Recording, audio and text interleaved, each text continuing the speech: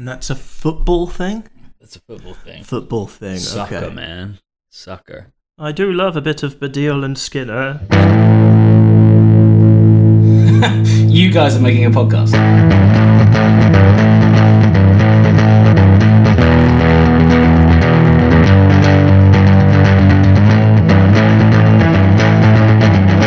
No one asked for this. So welcome to the podcast nobody asked for with me, Ian Harries. And me, Graham Jones. And this week, apart from the novelty of us being in the same room together, we are talking about... What are we talking about today? We are talking about...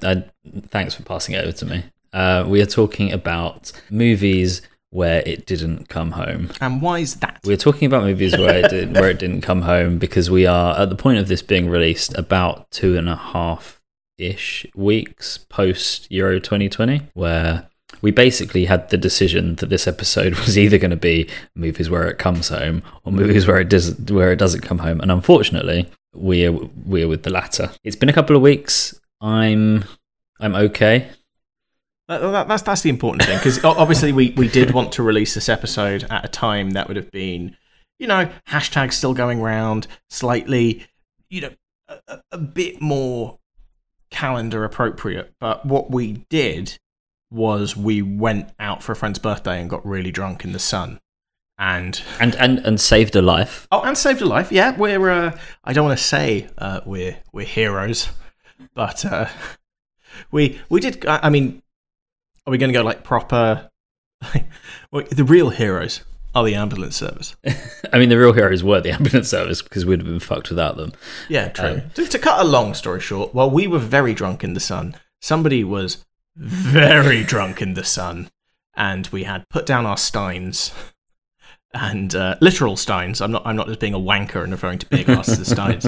And call an ambulance, which is good. And then we got more drunk, and then woke up the next day realizing none of us had had the time to research anything, and we just really wanted to die. Yeah. Sunday was tough. But also I'm assuming some of our more sporty listeners probably weren't over it by then anyway. So maybe it's good that we've got a little bit of space. We've got we've got a bit of space. We've had time to reflect. We've had time to grieve. And the annoying thing about it is it was inevitable. It was absolutely inevitable. And there is no reason I should have got my hopes up, even if we were finally in a final. It was always going to come down to penalties, and England were always going to lose on penalties.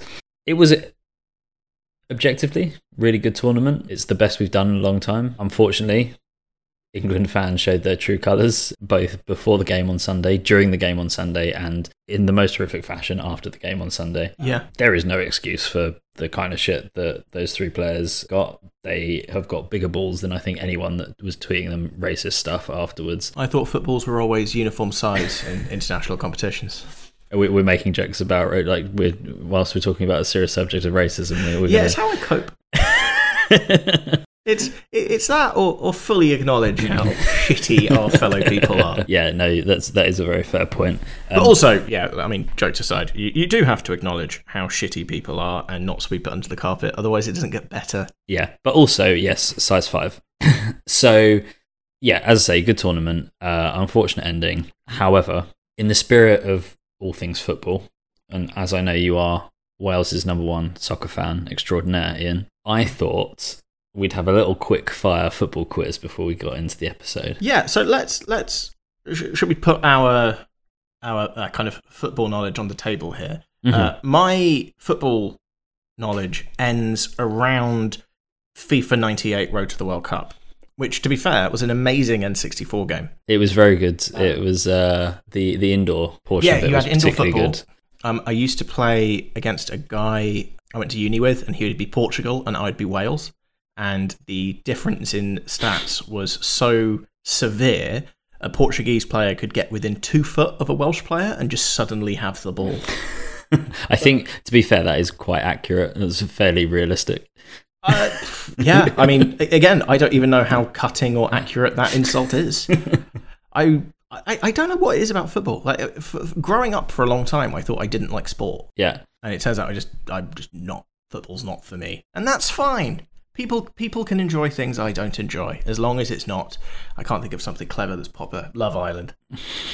People shouldn't like Love Island. No, especially not ad-free Love Island, which Yeah. is a joke that makes no sense to anyone other than the people that were in this room half an hour ago. But believe us, dear listener, it is. That was a very Stanley thing for me to say. Excelsior. But it was a funny joke in the moment. We're not Yeah. explaining it to you. We don't have to spoon feed you everything. Okay, so insert Who Wants to Be a Millionaire music. It's 5 questions. 5 questions, okay. They're fairly simple. Can I find a friend? No, you can't find a friend. Okay. They start very simple and get a little bit more progressively difficult. Okay, before we start, Yes. how many do you think I'm going to get? Just so I can correctly gauge. I would have thought you would get at least 3 Okay, out of 5. okay. Okay, so question number 1, as we say, starting off very easy. Who won Euro 2020? Which was held in 2021. Yes, Italy. Italy did win Euro 2020. Yes. One Boom, out 1 of point. Okay, second question. And I'm going to lean on your patriotism here. I would like you to name 3 Welsh players from the Euro 2020 squad. And if you can tell me who scored the opening goal for Wales, I'll give you a bonus point. Gareth Bale. Gareth Bale, yeah. Ramsey. Yeah, what's his first name? Aaron. Yes. And Jones. I'm just double checking. Don't think there is actually a Jones. There isn't a Jones. No, a there isn't. Davies. A Thomas. There's a Davies. There is a Davies. There we go. Yeah, Davies. That's what I said. Davies. Yeah, but you Bale, Ramsey, and Davies. Easy. And the first goal was scored by Aaron Ramsey. It wasn't. It was scored by Kiefer Moore. So unfortunately, that was the next one I was going to go. no points for that question. Third question: if a game goes to extra time, how many minutes would have been played by the final whistle? So I'm not including like the 93 minutes if there's injury time. 120. Correct. I still don't understand why football doesn't stop the clock when there's like an injury. I don't get stoppage time. Well, the ref stops the clock, No. which is how you get an accurate injury time, or Okay. accurate. I see. Okay, fourth question. Fourth question. What is a Rabona? A Rabona. Rabona. It's when the Terminator is aroused. It's what Robin Williams got at the end of Bicentennial Man. It is a step over thing. Oh, you're not a million miles away, but no. Then I'm going to stick with robot erection jokes. It is the technique of kicking a football where the kicking leg is crossed behind the standing Oh leg. fuck! I saw a video of that the other because an NFL player tried to do it to start a game and kicked his own leg and the ball just fell over. Yeah, they do it sometimes for onside kicks, actually. Ah, And your final question is, I would like you to explain the offside rule. the offside rule is there has to be a defender between you and the goal when you receive the ball. So the last defender, there's kind of like an imaginary line, Yeah. and you have to be the right side of it when the ball's kicked. If you're on the wrong side of it, it's offside. Okay, so you said 2 different things there. You said one when you receive the ball and one when the ball's kicked. When the ball's kicked. That is correct. Yes. Ian wins. Ian got 3, exactly what I expected. I'll take it. I'm impressed. That was a lot kinder quiz than I would have given you if we were doing this because of the Rugby World Cup. I appreciate it. See, my football knowledge isn't horrific. Again, it's not great. You see, the problem with VAR is the idiots behind the technology can't even draw the line straight at times. Non-footballing people making the rules shambles. Okay, cool. So where did you find your crib sheet? I messaged my friend Dan.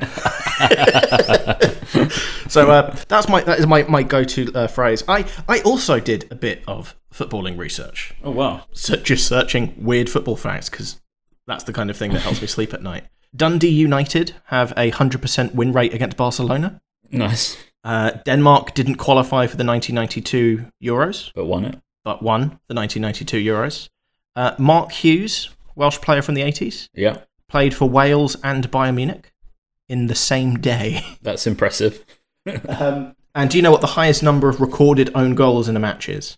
4? 149. So Madagascar side SOE were protesting a poor refereeing decision in the previous game, so just hammered the ball into their own net the entire game. And that is the kind of bitterness I can get behind. But beautiful game. So yeah, so you're gonna have to take the lead. I'm dragging this fucking intro out. I could talk at length about how broken the 2003 FIFA free kick mechanics were, but that's really it. I mean, what would you like to know? Football. Pele. I mean, he famously, talking of robot erections, Beg your pardon? Pele famously starred in a series of impotence adverts. For robots. Not for robots. So there's that. That's an interesting factoid. He was in a shitty Sylvester Stallone movie, Escape to Victory. Escape to Victory, where the actors couldn't play football and the footballers couldn't act. Yeah. But yeah, no, I mean, look, I love football, as you well know.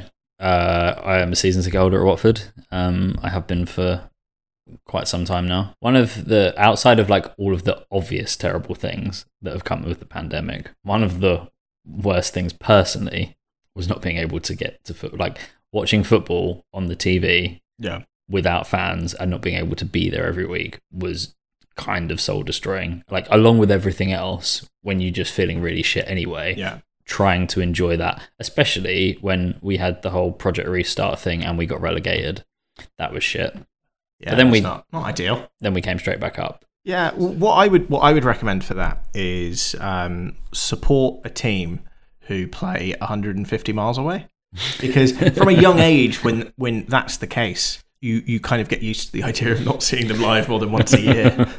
Seeing them live, talking about them like they're a fucking band. Yeah, I mean, to be fair, their live stuff is better than their recorded. Oh yeah, they always seems to go on for longer. They always get decent support teams in. Yeah, and it just doesn't really, the sound doesn't really translate to vinyl, I don't think. No, it's not the same. It's just not the same. Now, World in Motion vinyl, I would get. That's something that sounds like it would be interesting. I own some weird vinyls. Muhammad Ali versus Tooth Decay. Excellent. That is a real vinyl. So I witnessed John Barnes perform World in Motion live at a Watford game. He did the entire rap to the Rooker end. That was fun. Just because he was there, and that's what John Barnes does when he's around. And also not the only... So here's a fun fact as well. From being in the crowd at Watford, I have been on the X Factor. Okay. So there is... Watford played Man United on like a Tuesday night game. This is the kind of football content we want. You on X Factor.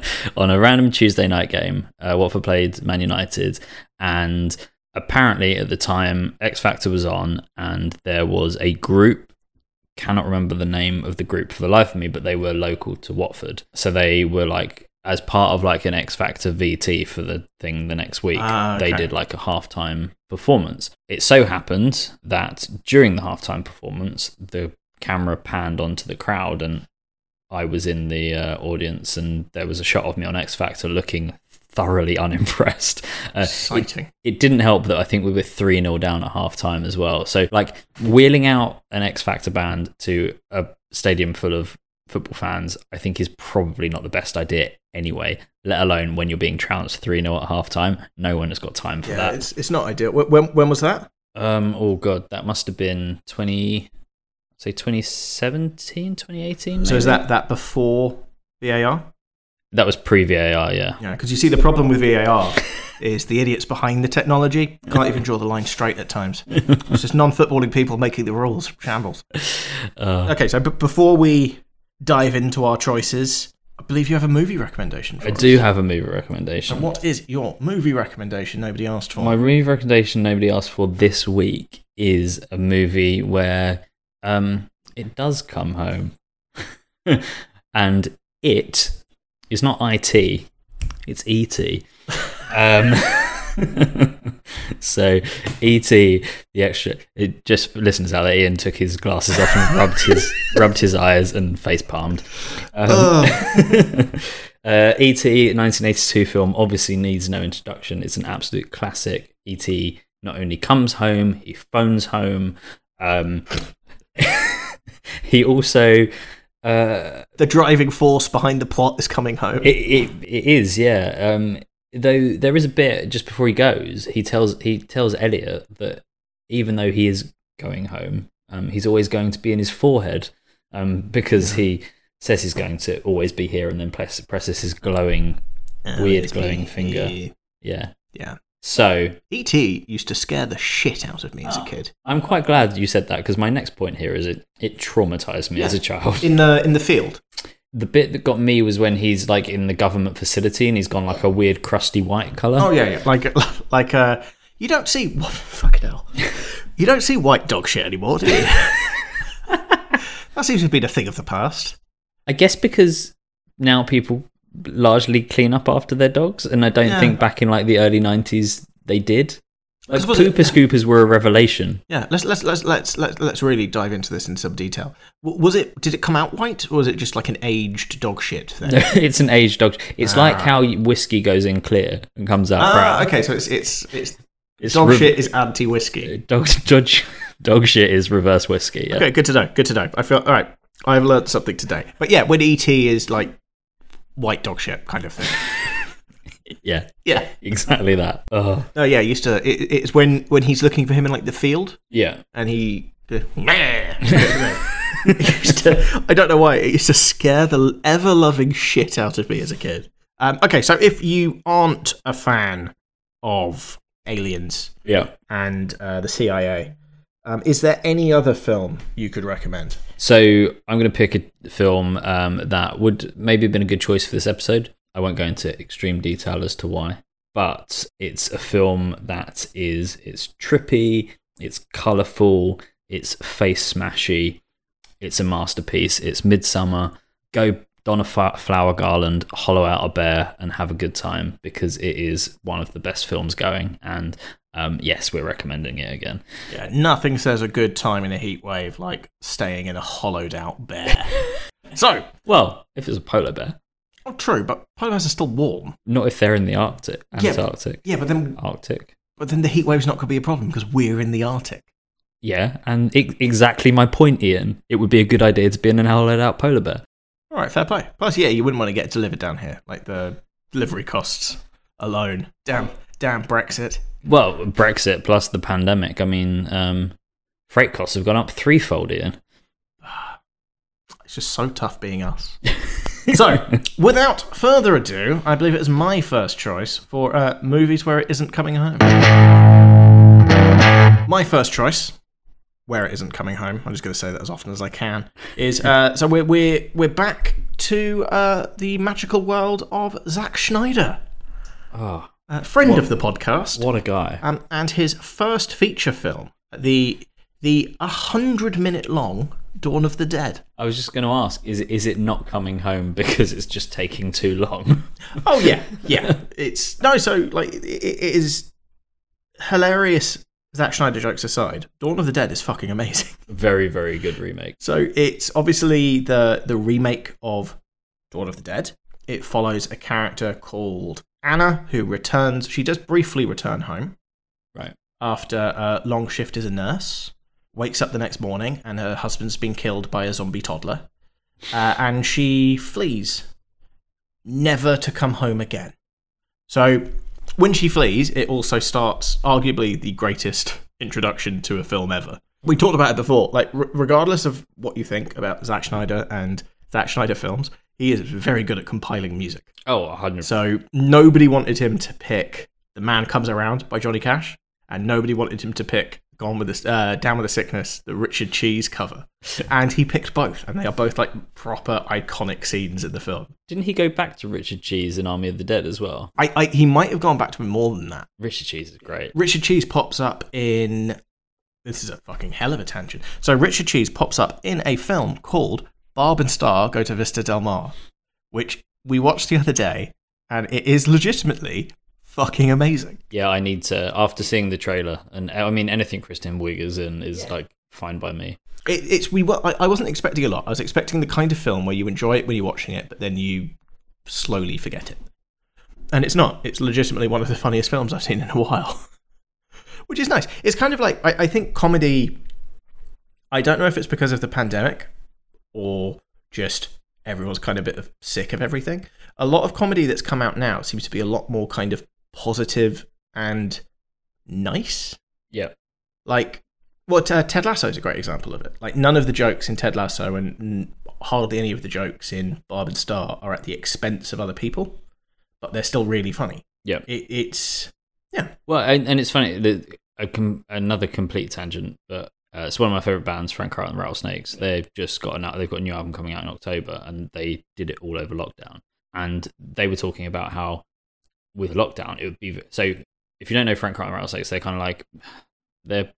I would say punk is probably the best punk. Punk is the closest approximation to it. Yeah, and they have, I think, varying degrees of punk and hardcore throughout the discography. It's too rocky for punk. It's too punky for rock. Yeah, it's too clean to be heavy. Yeah, it's too heavy to be clean. Yeah, they're in a very sweet spot. I could keep this up. It's too pop to be we'll stop. But they, I mean, to give you an idea of they have a song called "I Hate You." That's where some of the lyrics go with some of their stuff. But they were like it would be very easy to write a very negative album during lockdown. Yeah, and they've basically come out and said this is like the most punchy, positive, dancey kind of album that they've ever put together, and the songs that they've released so far echo that. So yeah, it's interesting that people with like artistic leanings are going that way, which I think is a good thing because we don't need more negativity. Yeah, no, exactly. But when they weren't going positive? 2004. So, and I mean that. So like a summation of how gory and disgusting Dawn of the Dead is. A lot of the camera crew had to wear like plastic sheets just to kind of Patrick Bateman themselves away from all the fake blood and guts and squibs and shit that were exploding everywhere. So Anna's left home, never to go back, and she teams up with a group of people and they basically take over this shopping centre. And then they live in the shopping centre. And it's surrounded by zombies and they just kind of get on with their life. And then because of a rescue operation gone wrong, zombies break into the mall and they then have to flee. So I'm arguing it doesn't come home twice. Because just as she's kind of made a new home in the mall, they're forced to leave and they never go back there. So, and then to top it off again, to kind of I was about to say vaguely spoil, to give away the ending of a film that came out depressingly nearly 20 years ago now, they then all go to an island and die. So I would argue there are 3 instances there where it doesn't come home, or at least a very good reason why it didn't.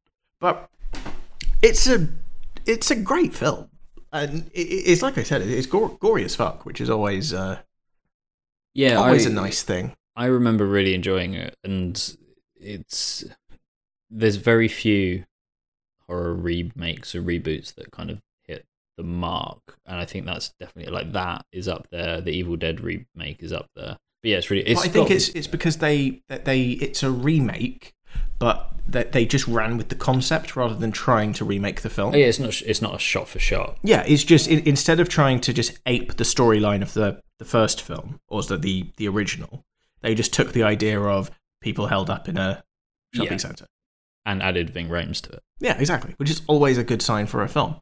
But they there's a scene where someone gets accidentally chainsawed, and apparently they had like a life-sized model of them that had like a reloadable blood cartridge bit, which was the bit that was going to be cut by the chainsaw. Nice. So they just had to reload basically this mannequin with gore to film it. It just makes me... Did you ever watch Deadliest Warrior?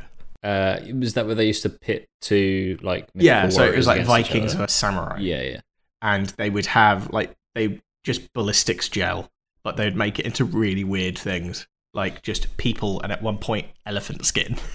Nice. just to see. So yeah, you just cut to someone. It's like, so we're going to see what this weapon does to this dude, and then cut to a ballistics gel like bust. Nice. To Two comments here. One, have you ever seen Forged in Fire? I've seen bits of it. One of the best shows on TV. Yeah. Two, in Deadliest Warrior, I'm assuming the Vikings never got to the final. Oh, we actually did get to a couple of Super Bowls, but we lost. So yeah, no, the Samurai wins. There was a Samurai versus Viking was an argument which it was the second argument that nearly tore our social group apart. Like we properly got into that. The first one was who would win in a fight between 10 gorillas and a T-Rex. Obviously a T-Rex. Right! Of course it's obviously the fucking T-Rex. But it's one of those things where people pick a side really quickly. Yeah. And it is impossible to switch sides once you, very quickly decide it. Yeah. Because I thought, a friend of mine, won't name names, likes to, he gets a lot of pleasure from just taking the contrary decision in everything. Oh, yeah. Yeah. I know who you mean. Yeah. It doesn't get old. Loves a left-handed quarterback. And he said 10 gorillas, and we were arguing about it, and then everyone left, and I was talking to him, it's like, you don't actually think 10 gorillas would win? It's like, no, of course they would. Like, they're cleverer, thumbs, all that. It's like, really? Thumbs. Yeah. I had to properly sit him down and go, like, you're not just doing, like, it can stay between me and you. Like, you're not just saying this. It was, so yeah, that's where I spent a lot of my life. But yeah, Forge and Fire is amazing. It's just, I was switching through channels and it popped on, and just to see, like, a massive guy talking to two other massive guys, and then just saying, like, so for the final round, we want you to build a 7-foot-long claymore. Yeah. Good times. So, Dawn of the Dead, like I said, they don't go home. Yeah. They then make the shopping centre their home, and then they also don't go home to that. So they survive in the shopping centre for 29 days. Could you survive in a shopping mall surrounded by zombies for 29 days? Whew. I have on Dead Rising. Oh, God, I love that game. I think I'd give it a good go. Yeah, because obviously, like, the thing is, American malls have a lot more to offer in terms of zombie defense than British ones. Yeah, because yeah. I went through, so we're not that far from Westfield in West London, which is one of the biggest, right? Because the Stratford one's bigger. But then they extended the one at thingy, true. So I think it might be. It's in the top two. Yeah, basically, I believe the phrase is, it is a massive fuck-off shopping centre. And I looked through the shops, as you obviously do. Yeah. And there's the Disney store, which is nice. Yep. Flying Tiger might have something a bit weird. Flying Tiger has everything. Yeah, it might have something, bow and arrow or something like that. The Lego store, you could build like some Rambo-style traps with it. And that's literally the closest I got. There's a Tesla showroom in there. Ah, nice. So we could kind of strap our Lego weaponry to that. Yeah. So that would until the batteries run out, we'd be all right with the Tesla. Yeah, because you've got the food. There's a sizable food court, so I don't think food's gonna. We wouldn't starve to death within 29 days. And excellent cinema, so there's entertainment as well. Oh yeah, true. Lots of we'll assume they aren't going to come in of their own volition. It's going to have to be us fucking up to let them in. Yeah. So, because I mean, again, as often with all of these hypothetical situations, I'm very, very confident we wouldn't be able to secure the shopping centre. We would fall. I wouldn't have escaped the zombie girl at the beginning of Dawn of the Dead. Like the nice music, man comes around would just be me slowly bleeding out on a bedroom floor. That's it. That is how Ian's Dawn of the Dead would go. So it didn't even get to dawn. Yeah. It was still twilight the previous evening. Yeah, Ian's Twilight of the Dead. That sounds more like autobiography or something, doesn't it? Yeah, or some Twilight of the Dead.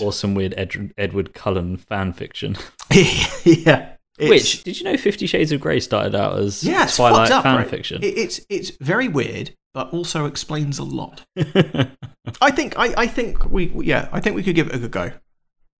Again, there's assuming we were able to actually take over a shopping centre. I mean, I'm down. Let's do it. Yeah, we just need someone with a big sporting goods store. Yeah, that's what we meant. And hilariously named in the US, Dick's Sporting Goods. Yeah. Most people it's like decathlon, which should just help us run away from people. Yeah, although decathlon, you do have they do have bows and arrows. That probably is our best chance at anything. Okay. Whereas the thing is, if even if you got locked in Walmart in America, you'd be fine because there's literal ammo and guns on the side. Yeah, it's damn Americans. You guys are a zombie apocalypse is going to well and truly fuck us. Farmers are fine. We're screwed. So that is my first film where it doesn't come home. I picked because it doesn't come home twice, and everybody dies. And your choice? My first choice. We're leaving the zombies behind, and we are jetting off like Jeff Bezos into outer space. In his giant cock. Just without his cock rocket. And we are visiting what is, without a doubt, my favourite Star Wars movie, which is Star Wars Rogue One, directed by the wonderful Gareth Edwards, who did... Hang on, favourite out of all of them? Favourite out of all of them. Star Wars Rogue One is my favourite Star Wars movie. Oh, fair play. I'm not going to argue, it's a very good film. Fight me. But yeah, directed by Gareth Edwards, who did 2010's Monsters, which that's incredible. I think is a really underrated movie. I don't think a lot of people have seen it necessarily. Oh, it's a low-budget, slow-burning sci-fi movie. Yeah. Yeah. But it's great. And he did the special effects in his bedroom or something? Yeah, something ridiculous like that. I've also have a lot of time for anyone who makes a whole movie to essentially plug a massive plot hole from a previous movie in the series, which is essentially what Rogue One is. So... Not just that, but plug it with Mads Mikkelsen, right? Yeah, basically. And yeah, speaking of a really impressive cast, so you have Felicity Jones, Forrest Whitaker, Mads Mikkelsen, Alan Tudyk, Riz Ahmed, to name but a few. Yeah, essentially, so this is set just before A New Hope, and we've got our plucky band of rebels who are basically trying to steal the schematics for the Death Star, which they managed to do, and explains away how easy it was for Luke to destroy said Death Star by just, finding the one weak spot on the entire planet? No, because it's no moon. That's no moon. That's not how it's said, but yeah. Well, actually, it's a star, isn't it? It's Death Star. Well, it's just because it's called a star doesn't mean it's a star. Yeah, why not? Yeah. I was trying to, who's the shitty comedian who ate a hamster? What? Freddie Starr. Freddie Starr ate my hamster. Oh yeah, that's that famous. Is it Daily Star headline? Or maybe not. Go for the other newspaper, which would probably run a headline like that. The Sport. The Sun. Oh, okay. The Sun. Yeah. So the Sun ran a headline calling Freddie Starr ate my hamster. Yeah. So yeah, Freddie Starr's not a star. It's double R though. So I've wasted this whole fucking build up to an obvious rebuttal. Yeah, it's a space station. Let's just go with space station. Star Station, if you want to be pedantic. Okay, and I do. But yeah, it explains away how easy it was for Luke to destroy it in episode 4. But in doing so, basically every single one of them dies. So they're either killed during the course of the movie and all of the battles, or at the end when Grand Moff Tarkin basically levels the entire Imperial base. So in terms of if we're talking about the good guys, the rebels that are trying to they're just trying to rebel. Yeah. Leia is the only one who's sort of still standing at the end. Which is ironic, given it was a very bad CGI'd Leia as well. Yeah. Although not as bad as the one in episode 8 with the floating. Is that episode 8? Yeah, episode 8 had the floaty stuff. We will address Last Jedi in length on some future episode. I hope we don't. Wasn't Rian Johnson's fault though. And we obviously see Vader and Tarkin live to fight another day. The best Vader scene in the entire franchise as well. That's the first time I understood why people were scared of Darth Vader. Yeah. Weirdly, my nan's always found Darth Vader quite attractive. That's weird. Is it the voice? I'm assuming it's James Earl Jones's voice. Okay, good to know. So she digs Mufasa. I guess so. I've never asked. Yeah, just next time I'm round, I'll ask my nan if she, and I quote, digs Mufasa. Yeah, let's go with digs Mufasa. That's a lot kinder than nan. Would you fuck a lion? Because that's not. Regardless of the answer, it's not an answer you need to know. It's not a question that needs to be asked. I think it is though. I feel like So, the movie obviously perfectly tees up its direct sort of next chapter in A New Hope, and I think there's even a bit at the end of Rogue One where Leia says when they get the schematics that it gives them hope. It's a classic case of saying the name of the next thing in the thing. Yep. But yeah, if we were to look at this on percentages, I would say maybe 2% of them come home. Yeah, well, I mean, and the majority of the ones that come home are the ones who turn up like halfway through. Yeah. Of the original lads, it's a pretty low survivability rate. Yeah, they're done, which is a shame because I'd like to like Forrest Whitaker's character is awesome. He turns up a lot in the either Rebels or Clone Wars. He apparently he's a big part of one of the spin-off things. Yeah, I've always I started watching them, and I think a lot of people have said that they really get into a groove like a little bit further on. Yeah, but, like the beginning is quite a slog, and there's so many episodes. From what I understand, it's always enjoyable, but it reaches a point where it's just incredible. Yeah, and I've not been able to persist to that point yet. Yeah, that's fair. I have too much to watch, like rewatching Ted Lasso for a fourth time. But I think we've entered a period of time in like entertainment where there is just too much to watch. Like the rate that content is coming out is far. Like I think we might have said this before, but you know, back in our day where there was only 4 channels, like it was easy to keep track of everything. if even to the point where you probably run out of stuff to watch. Yeah, like I wouldn't actually no, that's not true. Yeah, it's a difficult one because I don't know where the point was because I don't even think it was necessarily.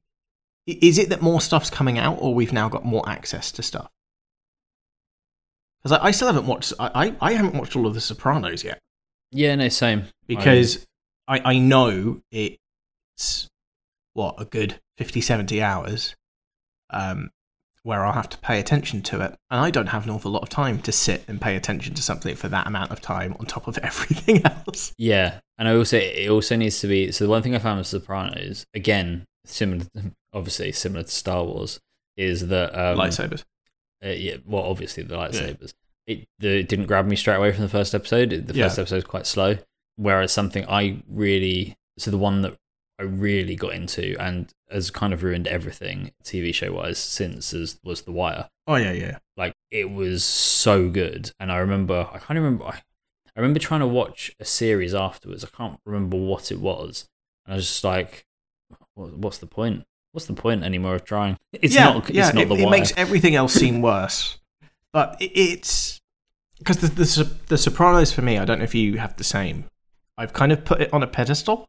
Yeah. And there's a couple of films on there as well, like IMDb top fucking 20 films that I haven't seen because I keep when I've got the time, it's like, oh, well, no, I feel like it deserves me to be in like this weird transcendental special place for me to put it on and watch it. I need to savor it. Yeah. It's like I need to know I'm going to appreciate it. And then you just never end up actually pulling the trigger on it. It's like when you have like a really fancy bar of chocolate and you just never open it. Yeah, or expensive beer. Yeah, or expensive. Like, it's the bottle that sits like, well, I know that's going to be nice, but I should really save it for a special occasion, and then no occasion is special enough. No, apart from, the most expensive beer both of us bought was actual shit. Oh, you mean the alcoholic soy sauce? Yeah. That was it 50%? Was it 5, 6, 7, 8? So it was 57.8%, I think. Something like that. It was awful.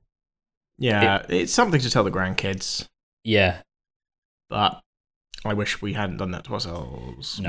So we were on, we talked about it before, New Year's Eve, we literally video called each other while we were drinking it, just to see. Well, the whole idea was that we were going to have it on New Year's Eve anyway, but we and then obviously lockdown shit. Yeah. But anyway, obviously we got on to, and talking of percentages, as I said, I think only about 2% of the good guys are coming home in Rogue One, which is why it is unfortunately a film where it is not coming home.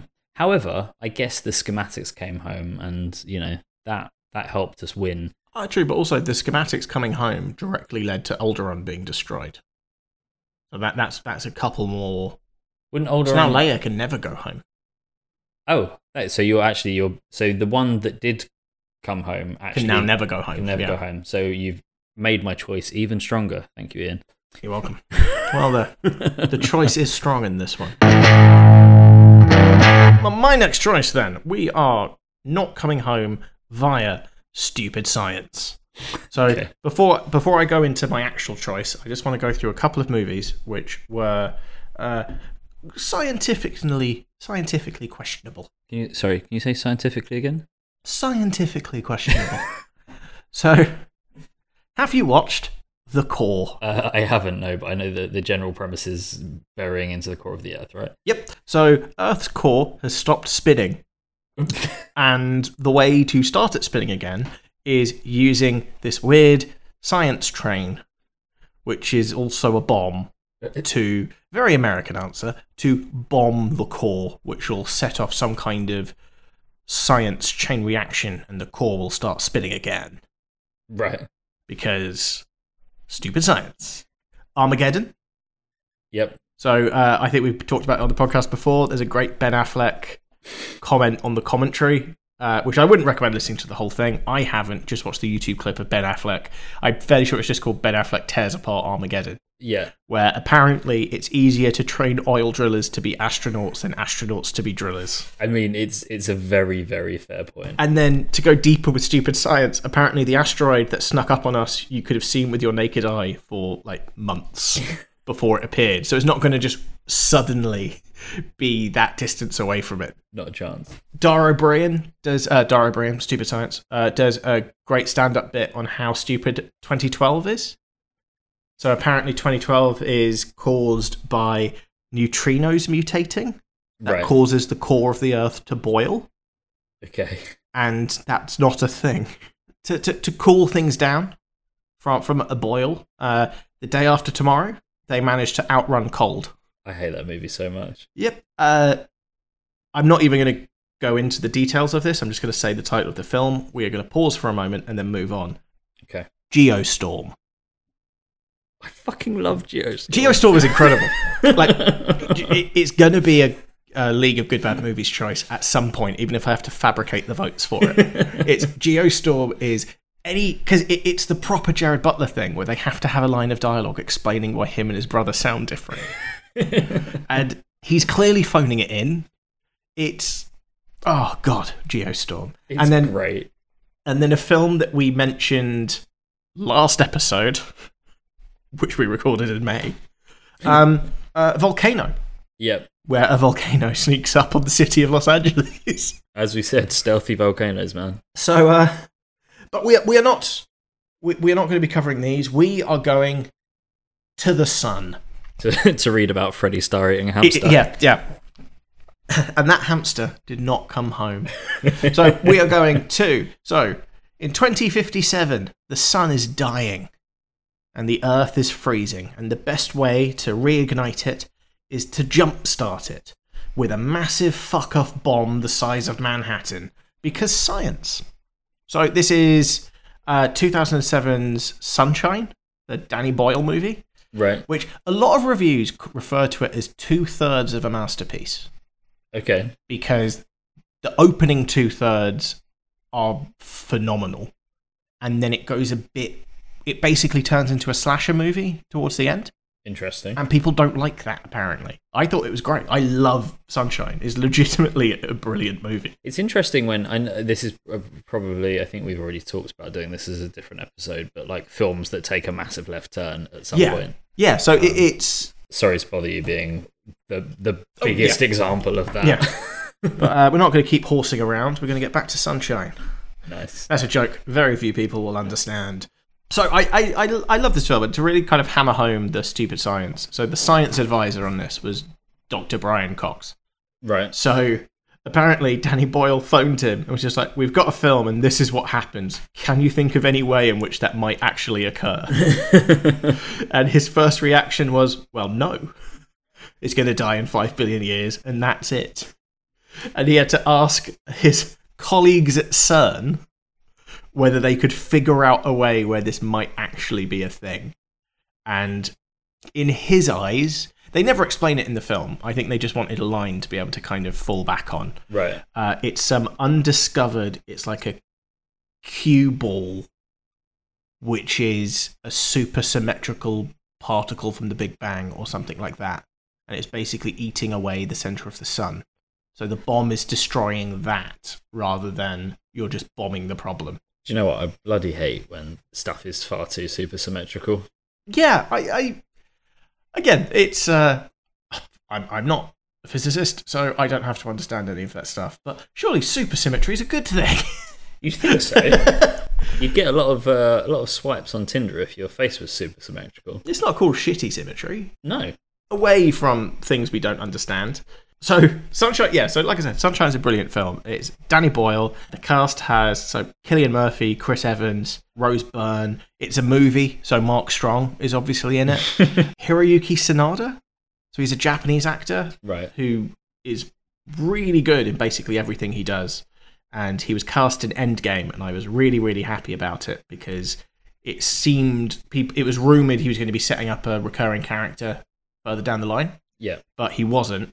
Hawkeye killed him within like 90 seconds. I do always wonder about, I think I might have said this to you before, but like actors who, probably not so much now with like now Marvel's at where it's at, but like the early days of Marvel who like took on minor roles and how much they regret like the fact that they didn't take up, I don't know, like a superhero with like within the Eternals or something that's going to get them like movie after movie after movie. Well, I mean, the biggest actor I can think of is Jeff Bridges. They used Jeff Bridges very early in the series. Who's I could see him being an incredible kind of recurring role. Yeah. He was in. It was 2.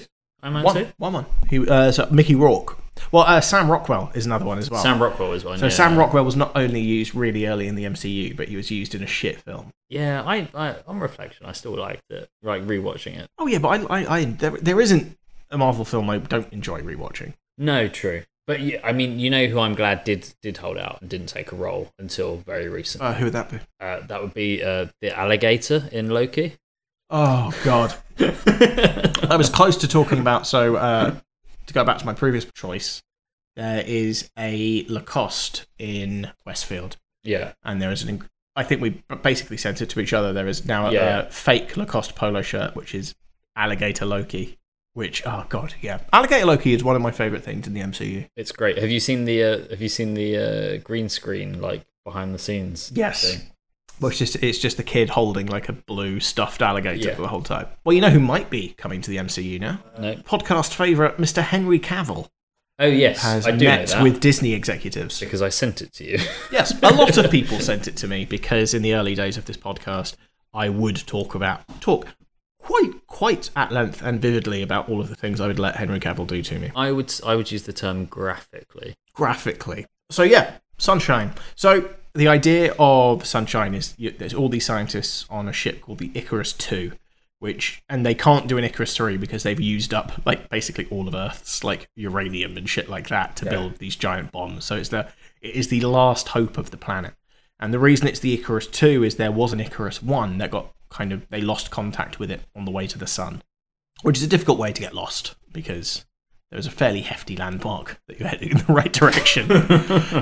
So also, it seems like a really bad idea calling it the Icarus, given what happened to Icarus when he got close to the sun. Yeah, exactly. So Icarus 1 is Mark Strong was the captain of that ship, so that's how he turns up. Right. So the crew of the Icarus 1 are fucked, so they're not coming home. And then the Icarus 2 continue on their journey, which doesn't end particularly well for anyone. So I won't go into details, but it is quite famously a film where not a lot of people survive. The way I can sum this up is I don't know what the opposite of coming home is, but I think at least one of the options is being shot into the fucking sun. So, Sunshine. I mean, given that, you could have gone with Zod and the magic butt plugs and Oh, that was more the Phantom Zone, and they do end up escaping from the Phantom Zone, and I would argue that's them coming home. Okay. But it depends what your definition of home is. Should we cover that? Should we just start from scratch? What is home? I feel like it's like when you're writing a a university essay, you need to lay out the kind of your guiding principles at the top. Yeah. And we failed to do that. I'm sorry, listeners. We're not getting a first this week. Speaking as a man who's currently living in his friend's spare room. What is home? It's a fluid concept, but what it isn't is being shot into the sun. No, this is true. It's a stupid idea. Lots of problems with it. Just like the problems with VAR. It's the idiots behind the technology. They can't even draw a straight line at times. Non-footballing people making the rules. Shambles. Who is not coming home this time? My second choice is a film where the list of people not coming home is fairly lengthy. And we'll get on to why in a moment. But the film itself is a film that I believe we've touched on before. I can't remember which episode, but I'm pretty sure we have spoken about it at length. And it is, I would say, without a doubt, one of the best movies ever made. It is definitely in the top 3 comedies of all time. I am, of course, talking about Dr. Strangelove. Dr. Strangelove is Stanley Kubrick. His nuclear war satire. Movie presidents we would vote for, episode 6. There we go. How have we only talked about... My voice broke then.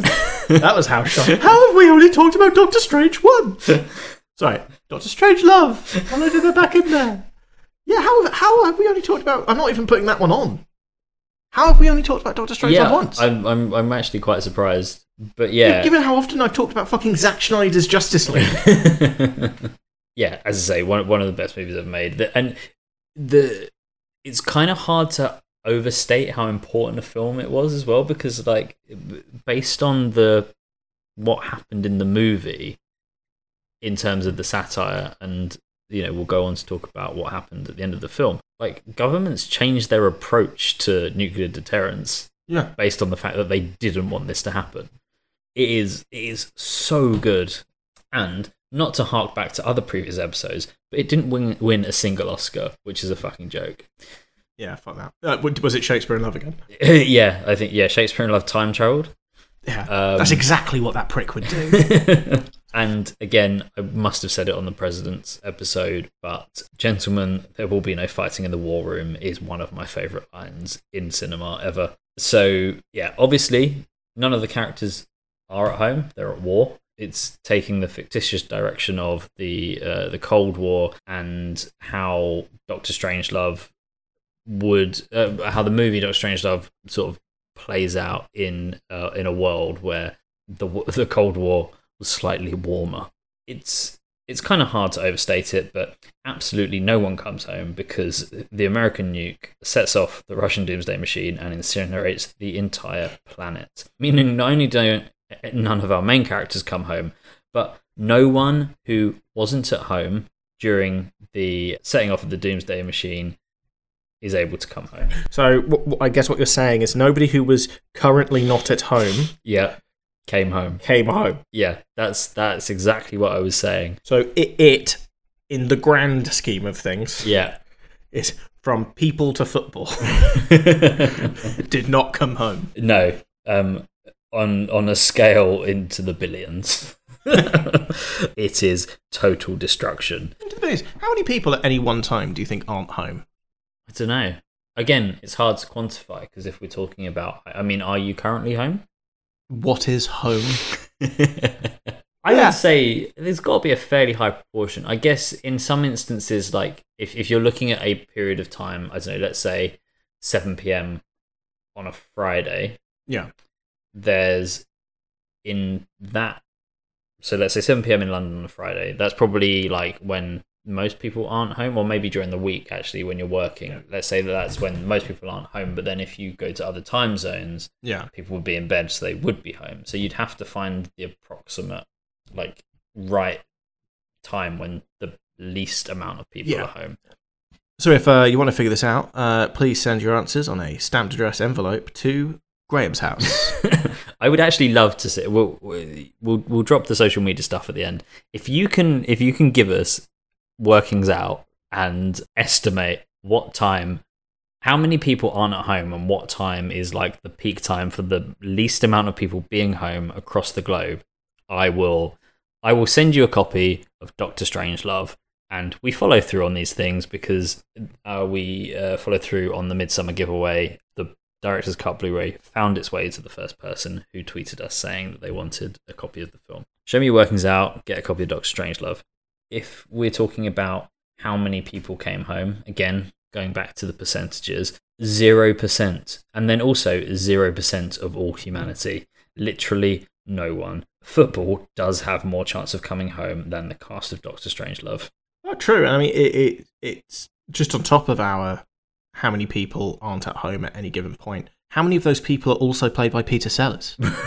that really is the key, because Eddie Murphy's got a couple of them covered. This is very true. Peter Sellers, Kristen Wiig is a few. Yeah. Can't think of any other actors who are famous for playing multiple roles in films. Peter Sellers is so fucking good at Doctor Strangelove. Nicolas Cage in adaptation. Oh, true, yeah. Which we've talked at length about before. Yep. We'll talk at length about again. Nicolas Cage would have survived. He would have found a way. He would have sensed it and got. I'm assuming he owns a mine shaft somewhere. Oh yeah, without a doubt. Without a doubt.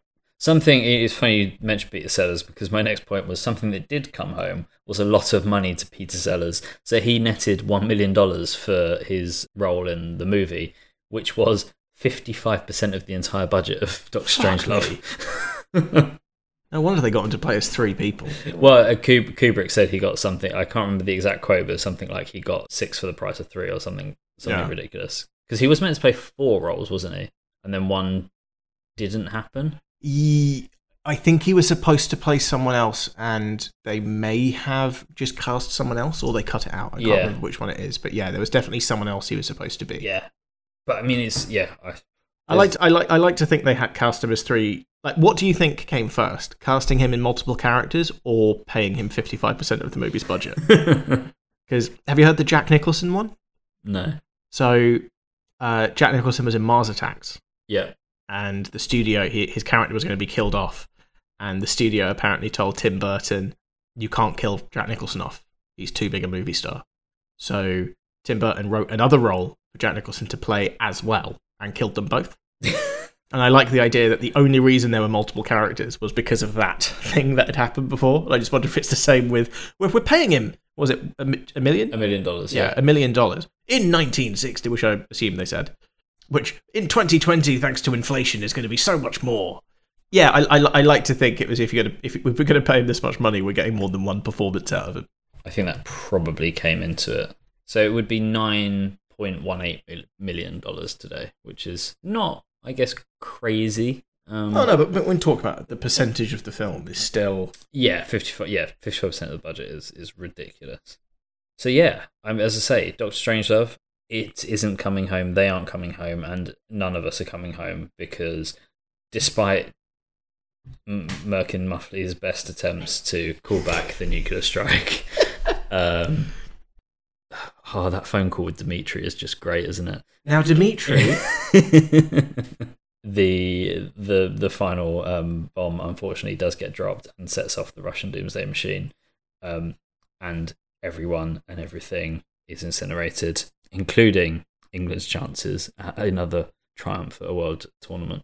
I couldn't remember who the other Peter Sellers character was, or name was. Lionel Mandrake, the General Buck Turgidson. Yeah, Turgidson's probably the best. Brigadier General Jack D. Ripper.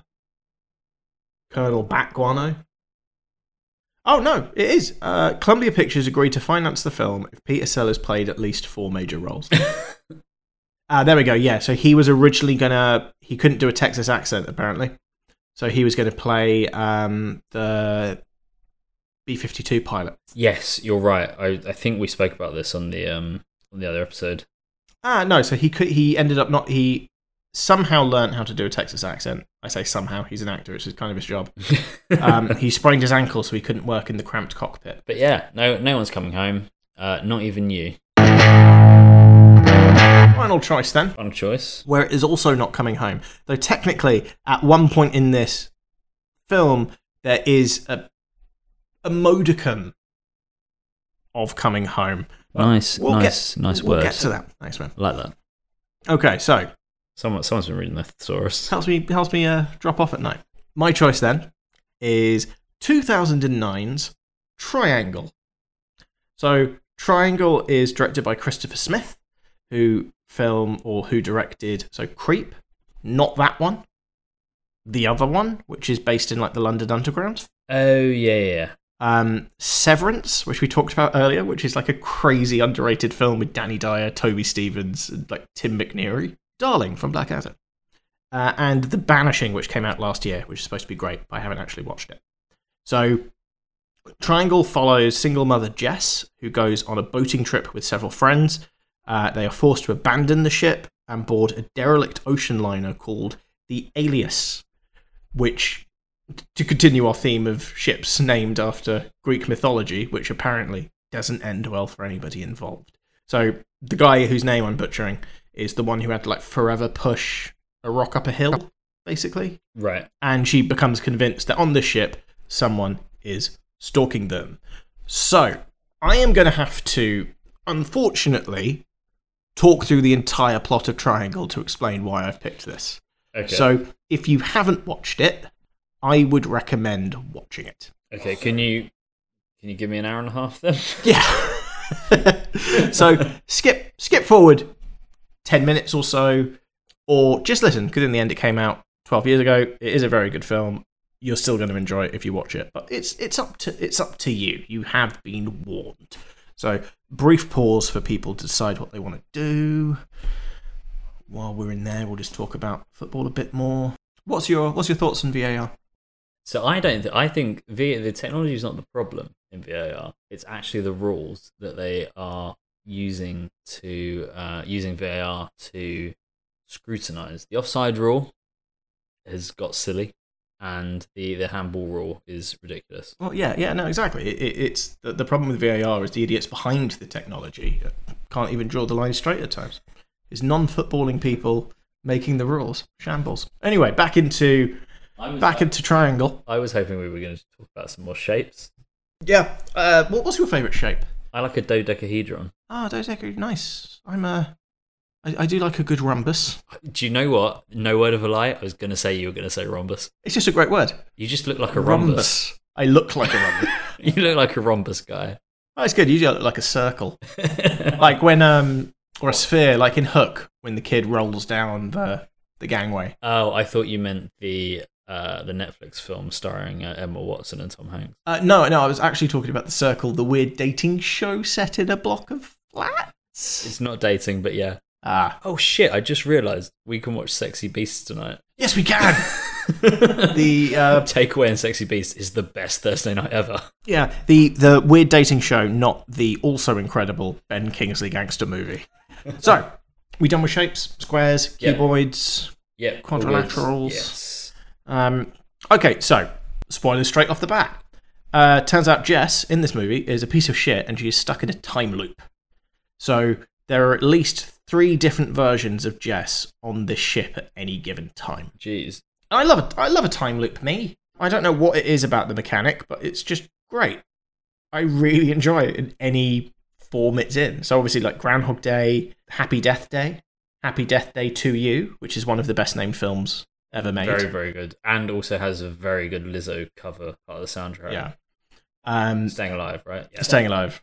There's a brilliant Supernatural episode, which is around time loops. Edge of Tomorrow, The Endless. Palm Springs is brilliant. Would you say Loop is a time loop? I suppose it's not really. It's kind of, it is, but you don't necessarily experience it, right? It is, but it's not in the... It's more, I'd say that's more cyclical rather than an act, because he's not stuck in the loop. It's just it comes back round, if that makes sense. Yeah. Great movie. Yeah, okay. So, obvious question here, before I properly dissect the plot, which literally has me having to number characters. How would you use a time loop? And what kind of time loop are you... Do you just want the 24 hours? Do you want the... Like, is it when you die, you just snap back? Like, how are we... Yeah, I think I'd probably Palm Springs it. No? Yeah, just, fuck off J.K. Simmons. I will watch anything J.K. Simmons is in, even if it is apparently your sex tape with him. No, I said fuck off, not fuck. Oh Jake yeah, Kasem. but I edit the podcast, so I can make you say this. Yeah, just fuck J.K. Simmons.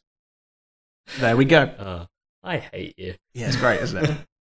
Yeah, because Palm Springs is whenever he falls asleep Or dies. or dies. Yeah. Yeah, because then you're not, because the only problem with Groundhog Day is obviously the time. Yeah, and So also, I like to think with a bit of caffeine I could eke out a bit more time. you'd also have to listen to that fucking song every morning as well. That used to be my alarm Of course, because of course it was. Yeah, how would you just eat everything? Would you learn something? I don't know if I. Do you know what? I don't know if I bother learning anything. Maybe I'd get around to it. If I play. There's a lot of video games I'd play. Although, do your saves stay? So I'd only play old retro video games where your save the passcode is a passcode. Yeah. Because then I could get through them. So I would play old retro video games. or games you can complete in like 12 hours. Yeah. If I'm being brutally honest, pure hedonism. Yeah. Hedonism, finally getting through The Sopranos. Yeah, and fucking J.K. Simmons apparently. Yeah. Which, if nothing else, is the definition of hedonism. Yeah. You could do, like, to be fair, you could do a lot worse than J.K. Simmons. Yeah. He seems like a nice guy, financially secure. Great with a bow and arrow. Yeah, we could get him on the podcast. Good times. Okay, so, right. Ready to be bored? I'm about to explain the plot of Triangle to you.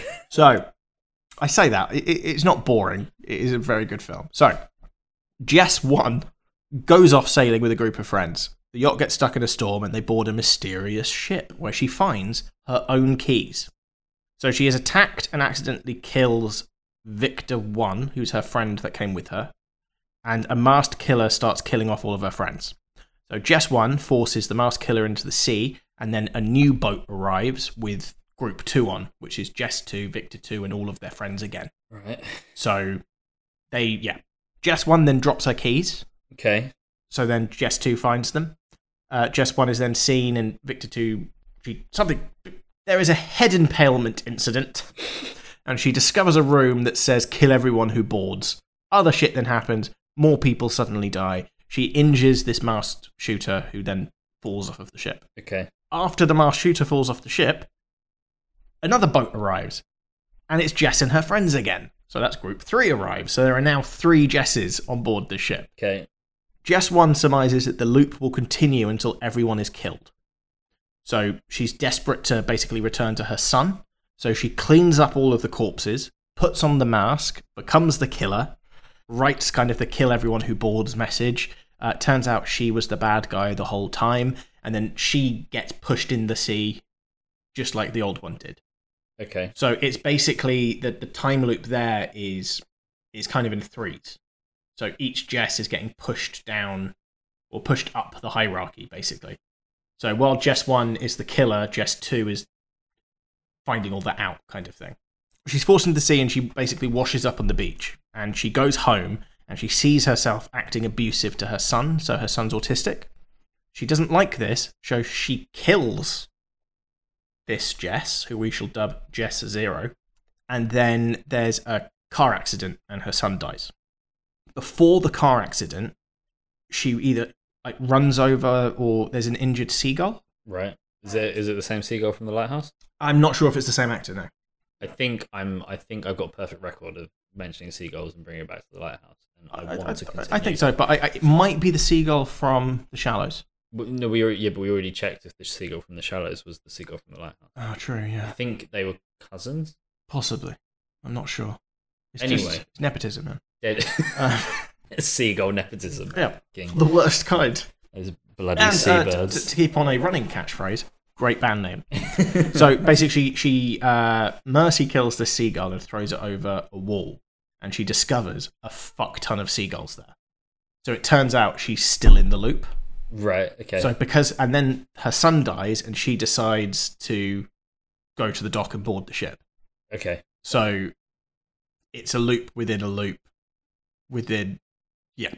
It's a lot of loops, basically, and she is stuck in it just constantly. What's the Y triangle? Is it Bermuda Triangle? There's a couple of things you could kind of interpret to. So it could be Bermuda Triangle related. It could be that there are 3 Jesses on the ship at any given time. There's kind of a love triangle in it as well. There is a great diagram that sums up, because it's the kind of film that needs a diagram, which is obviously done in the form of a triangle. But are you ready for this? Because I went off on one. I'm just going to read verbatim what I wrote, because I kind of phased out. Okay. So she constantly thinks she can break the loop. That it will be different this time, but it is not. It's the same every time. Whenever there's hope, it is taken away from them. There is no hope. Only loop. It's the same. Semi-final is different this time. Penalties, different this time. Finals, different this time. It's an endless loop of futility, but deep down we know it's the hope that is going to kill us, really. But maybe it's different next time. A parade of blank faces, endlessly going around only to lose again. But maybe next time it's different. But it's not. There is only loop. I then wrote a bit about the 2011 Sam Warburton red card, but we won't go into that because this is a football episode. So she is convinced that she can change things. Right. That it will be different. Yeah. Did she sing a hopeful song Yeah. with two beloved comedians from the 90s? Yeah, and then she re-releases it a loop later. Impressive football knowledge there. I'm impressed there. No, it's because David Baddiel was on the Richard Herring podcast. Oh, okay. Which I listened to yesterday.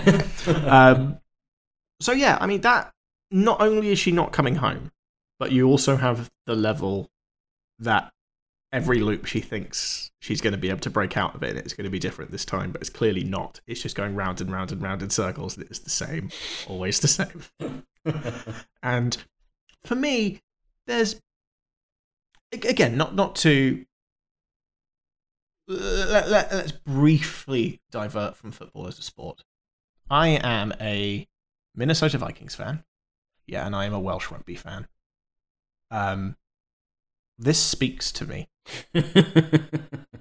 This speaks to me on a level I am not comfortable with, because every time, and I was actually moving in to Graham's with my partner when just before the penalty shootout.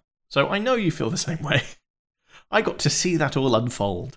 Every time I think it's going to be different, and just as you start believing, when there's like a little inkling of, this is it, we've broken out of the loop, then it doesn't happen, and you realise life is pain. Question: would you sacrifice infinite seagulls to see the Vikings win a Super Bowl? Do I personally have to sacrifice? Yeah, you have to sacrifice it. You have to, and like with your bare hands, you need to see the life drain from their eyes. Okay, so not an infinite number, because that sounds like some kind of shitty genie wish. Where it's like, I said infinite, so you're just going to be here until you die. Okay. If you can give me a number, I would. All right, let's change this question, shall we? How many seagulls will I kill with my bare hands to be able to watch the Vikings win the Super Bowl? Too many. I'm not 100% sure I'm comfortable answering. Let's hang on. Let's figure this out. Okay. So I've got my stopwatch. Start. 1.5 seconds. So I think I could comfortably kill a seagull every 1.5 seconds. So, how many seconds? You've got to catch the seagull as well. Oh, I thought they were lined up. Well, yeah. So am I a seagull murderer or am I a seagull hunter?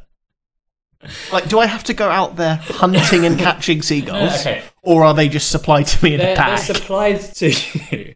But when I say you have to catch it, it's not like it's placed in. It's not on a conveyor belt where it's, we're not drugging the seagulls. You have to at least kind of. Okay, all right, yeah. So so they'll be like wings tied. They're conscious. Okay, so in 12 hours there are 43,200 seconds. 43,000. Here goes any Peter sponsorship we might have been thinking about. Okay, so. I didn't factor in arrest. Arrest? Oh yeah, you may get arrested actually. Yeah, yeah, true. So if I was to do 86,400, that's at my approximate seagull killing rate. Yeah, that would be 3 days of 12-hour shifts.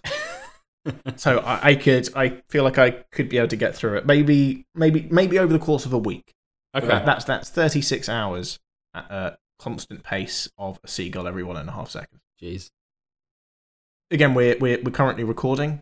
Usually, when I'm asked how many seagulls I'm willing to kill for a certain thing, I would take an average of how quickly I think I could twist the neck motion.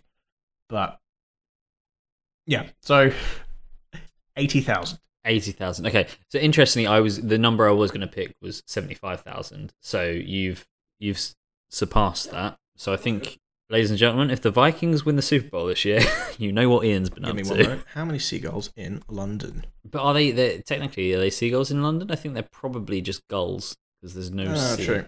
How many seagulls? Apparently there's only 2,000 seagulls in the UK. What? That doesn't sound right. No. Also, I'm not Googling where do seagulls die? Apparently the answer to that is Ian's. How many seagulls did it take to lift the peach? Why are we seeing so many seagulls? Can you eat seagulls?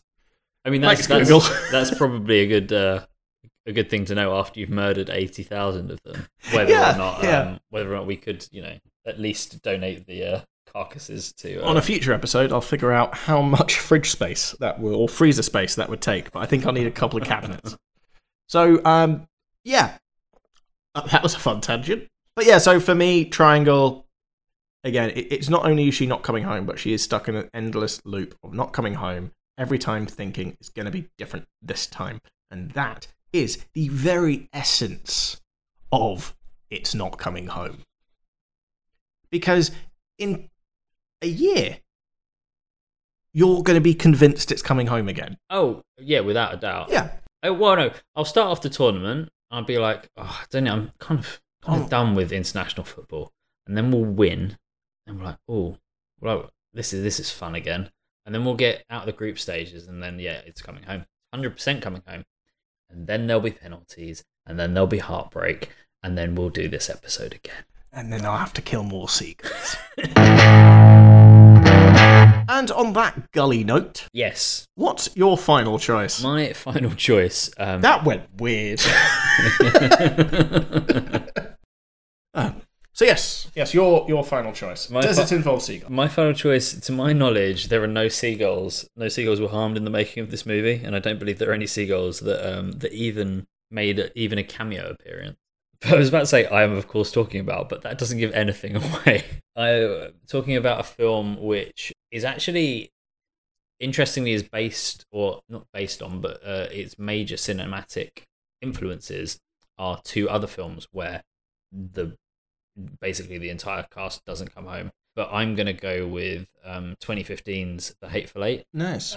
So it's Tarantino's, it was his second Western in succession, right? Because he did Django and then he did this. Yeah. And it's a hyper-violent take on the genre, which I guess is very, well, so he's come out and said that this film is influenced by two movies. Lesser so, but still Reservoir Dogs, which obviously is a film that he made.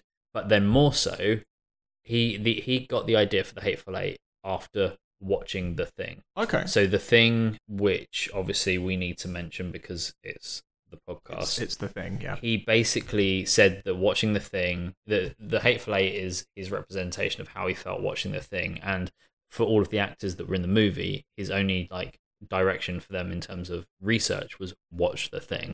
That's correct. I didn't know that. And it kind of makes sense. Even to Kurt Russell? Yeah, even to Kurt Russell. Yeah. Kurt Russell, I don't know if you've heard of this film called. That's the test to see if he's actually still The Thing. Well, as we've previously spoken about, all of these things could be The Thing. Everything is Thing. You know what else could be Thing? The just did a bit of maths. The 37.3 tons of seagull. 37.3 tons. To be fair, that would be I could see The Thing embodying 37. Was it 37? 33. 37.3. 37.3 tons of seagull, all kind of thinged together. Yeah. In a squawking, amorphous. Just as Kirk Cousins throws the. Seagulls on the menu tonight, boys. But yeah, so. It's, as I say, very similar to Reservoir Dogs. It's swapping the abandoned warehouse for a hunting shack in the middle of a blizzard. And we follow sort of, it really is like the biggest bunch of misfits and miscreants the Wild West has to offer. Certainly not the type of people that you want to be locked up with during a blizzard. You've got bounty hunters, criminals, hangmen, Confederate generals, cowboys, as in literal cowboys, not like Dak Prescott and co. Really, the entirety of the movie is basically one long Mexican standoff with multiple people getting shot and or poisoned by coffee. And it's very similar to The Thing in the sense of like, obviously, well, in this universe, maybe The Thing does exist, but it's very similar to The Thing in the sense that there is a lot of it's built around the suspicion of who is like the real bad guy in the group, which is his sort of take on it. But yeah, everyone dies. Every single person, all of the Hateful Eight, dead in one way or another. Mostly by being shot. I think it's Tim Roth's character gets shot in the balls, which IMDb kindly pointed out to me was the 4th Tarantino movie where someone gets shot in the genitals, and the 3rd in a row. So Death Proof? It didn't list them out, but I'm guessing. So Django was before it'll be this, Django. and then before that, Death Proof, isn't it? Inglourious Bastards. Yes. His Nazi balls. Yeah. Yeah. Okay. So yeah, again, how many come home? 0%. They are all dead in one way or another. It is impressive. I always find it impressive when like there's not at least one person left over. Like they managed to all kill each other. We read some very depressing articles researching this episode. Yeah. Just sitting on the sofa, turn around, and Graham's laptop was just open to films where they all die. Yeah, I think the exact one was 16 films where basically everyone dies. Yeah, including a bathtub favourite, Beneath the Planet of the Apes. But I couldn't do that because they had come home. Technically. Yeah. And plus, we'd have never got the seagull math, and that's not a risk I'm willing to take. Yeah, people come for the movies, they stay for the exact weight of seagulls Ian would win for sporting victory. I'm glad he didn't ask the Welsh rugby one, because that would have... I don't know if I'm comfortable thinking about that. That's a lot of dead seagulls.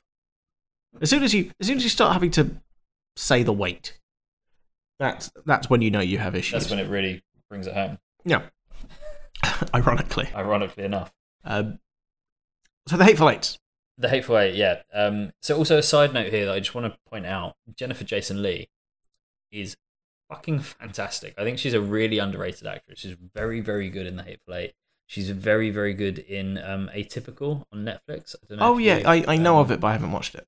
Probably one of my favourite shows Netflix has ever produced. Oh, wow. Really, really good. Really good take on living with autism, all of the kind of things that come along with that. And it's just a really, really great show. They just aired the final season now, which I'm about a quarter of the way through. Yeah, as I mentioned, The Thing, because obviously not only is it a very similar story, but you've got, as you mentioned, Kurt Russell in it. And Crazy Handlebars?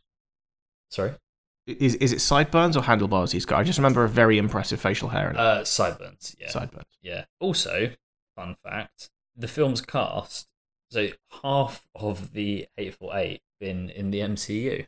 Okay. So Samuel L. Jackson, obviously. Yep. Kurt Russell, obviously. Yep. Tim Roth is Abomination. Yep. The character, not that's not an attack on Tim Roth. Yeah.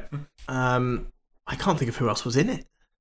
So am I one short? You're one short, yeah. You're one seagull short of a Super Bowl.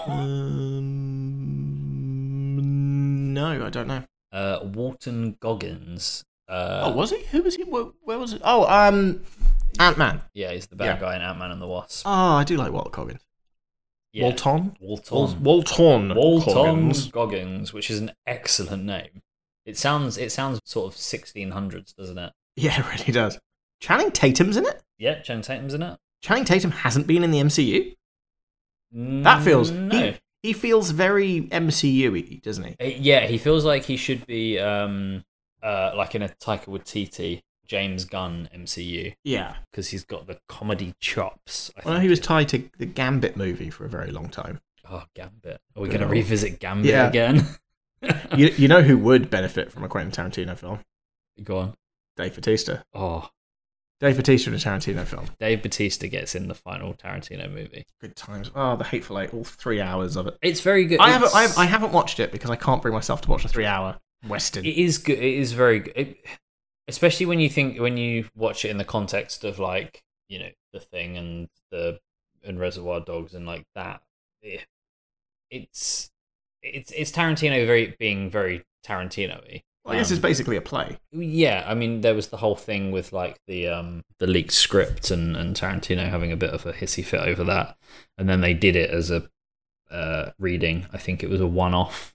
I cannot imagine how much the tickets were for it. I think it was at a theatre in Los Angeles, and then basically because it went over so well, Samuel Jackson convinced him to stop being a little bitch and make it into a movie, which they eventually did. I don't think it's one of his best, but it is still a very good film. So yeah, I would say you should watch it. I like Quentin Tarantino as a filmmaker, but he seems like such a cunt. He did have. Did you see recently? He had the sort of the best response to. He was asked about what he thought about Tenet. No, and his response was, "I think I need to see it again." Yeah, that's fair. Which kind of sums it up. So the other thing that is quite interesting about this film, which again is completely off topic, is that it was filmed in Panavision, Ultra Panavision 70, which was the first time any movie's been filmed using this technique since the 60s, because obviously, and he used the same lenses that they used to film the chariot race from Ben-Hur. Well, they did the same with Everything's About Seagulls. The Lighthouse did similar. They used like old style lenses and stuff. Yeah. What I'm because I don't want to be a hypocrite any more than I already am. Because I'm very aware the backlash Zack Snyder had for using his own aspect ratio. Yeah. But it'll be interesting to see the people who thought that was a dick move, what they think when Tarantino does something weird like that. Yeah. Because I bet they all think he's a genius. But old Zacky boy isn't. Yeah. Yeah, that's a fair point. I haven't got an issue. I don't mind different... Sorry, a bit of a delay there, me catching myself saying Zacky boy. Zacky boy. Fucking hell. I don't mind an off-kilter ratio. You know, like your off-kilter ratio of morality to seagull deaths. Oh, seagulls don't have souls. That's the hill I'm choosing to die on today. Yeah. Seagulls don't have souls. Is it the same hill that 80,000 seagulls are dying on as well? Oh, no. That is the hill. It's a lot. Seagulls. It's a lot of seagulls. Where else am I going to put it? But yeah, anyway, Hateful Eight. There's 8 of them. They're hateful, and they all die. No one's coming home. Okay, so those were our choices of movies where it isn't coming home. Out of your 3, Yep. Who is how are you measuring it? Are you measuring it on how much you liked the film, or are you going to measure it on the portion of coming homeness? Yeah, We're going to have a coming home scale. Yeah, I think so. I'm going on the percentages of coming home. Yeah. So I would say in third place it would have to be Rogue One, because Leia does kind of come home, but then obviously her home goes away. But that doesn't happen until the next movie. So if we're in the context of Rogue One, I'd say about 2% of the good guys come home. In second place is going to have to be the Hateful Eight, because 0% of the cast comes home. And then in first place, Doctor Strangelove, because not only does 0% of the cast come home, but 0% of humanity gets to go home. There are no homes. There is no homes to go to. The concept of home has gone. Yeah. The only homes that there will be are the vaults left in a post-apocalyptic wasteland that is essentially Peter Sellers in Fallout 4. The mine shaft built into the side of my Seagull Mountain. No, I like it. So out of my 3, so it's a difficult one between. So my choice really, because Triangle's obviously going to be number 1 because it too perfectly encapsulates what it's like being a sports fan, and she doesn't come home. Yeah, is what is further away from the concept of coming home? Not coming home twice and then dying, or being shot into the sun.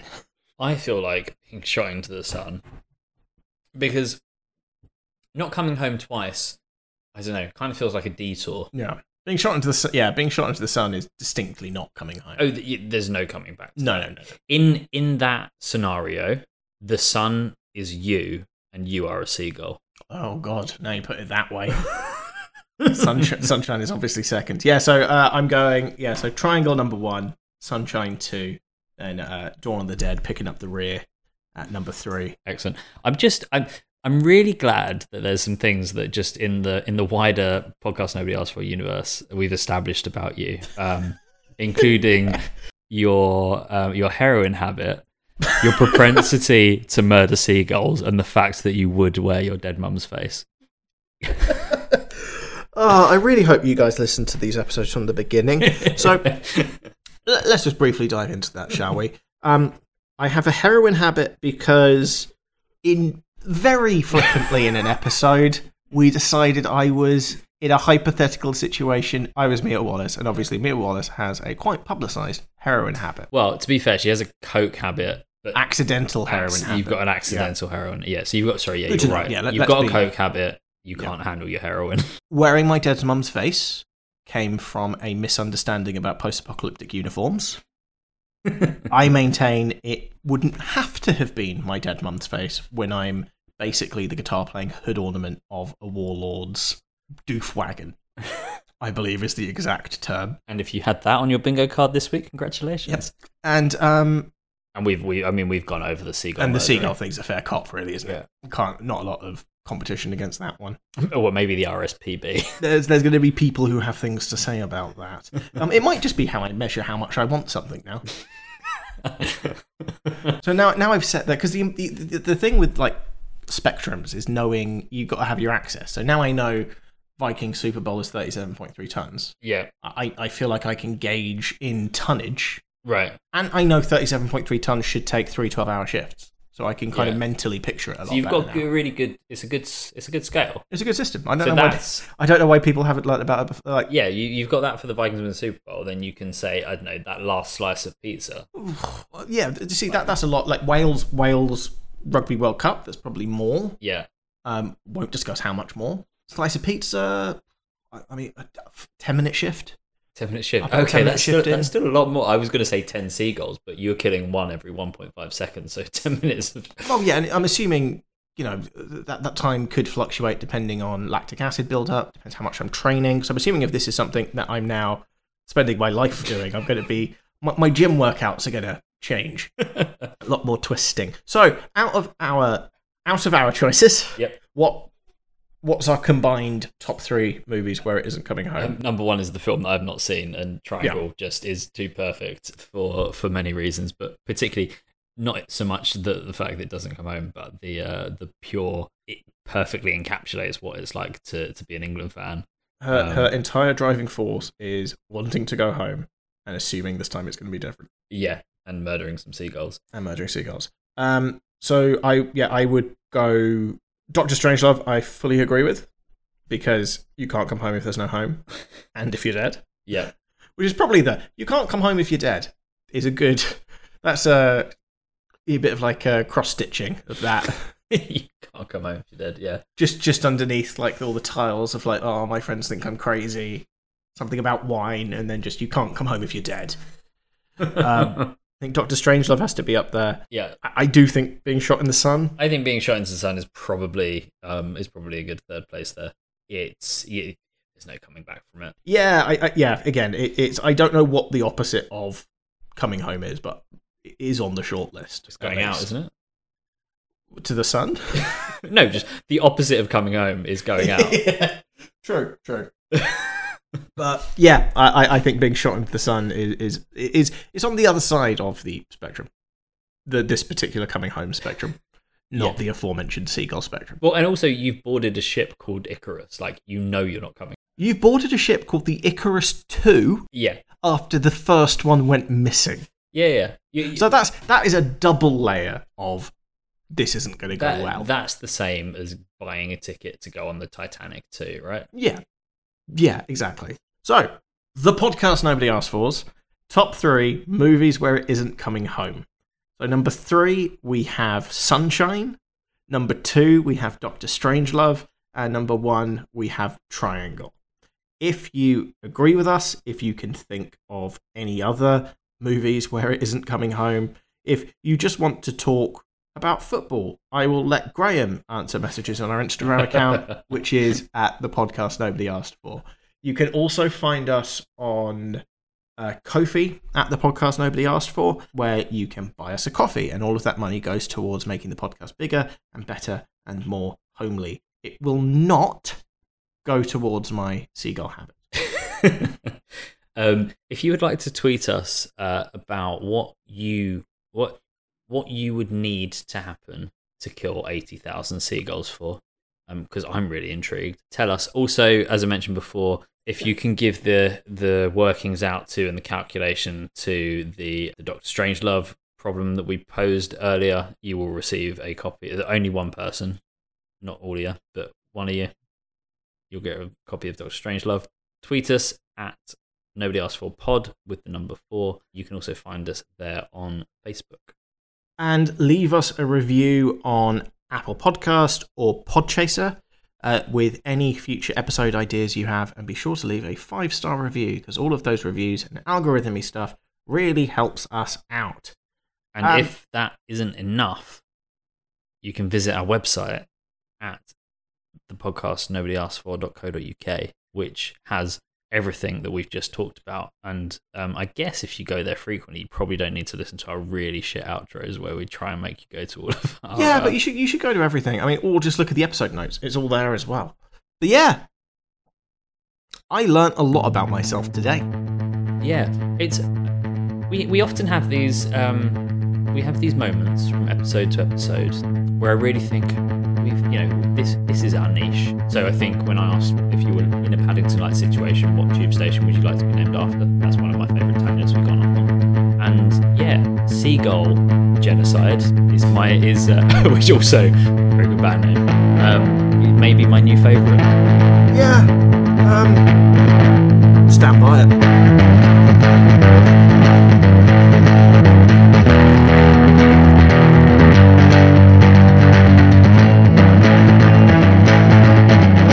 No one asked for this.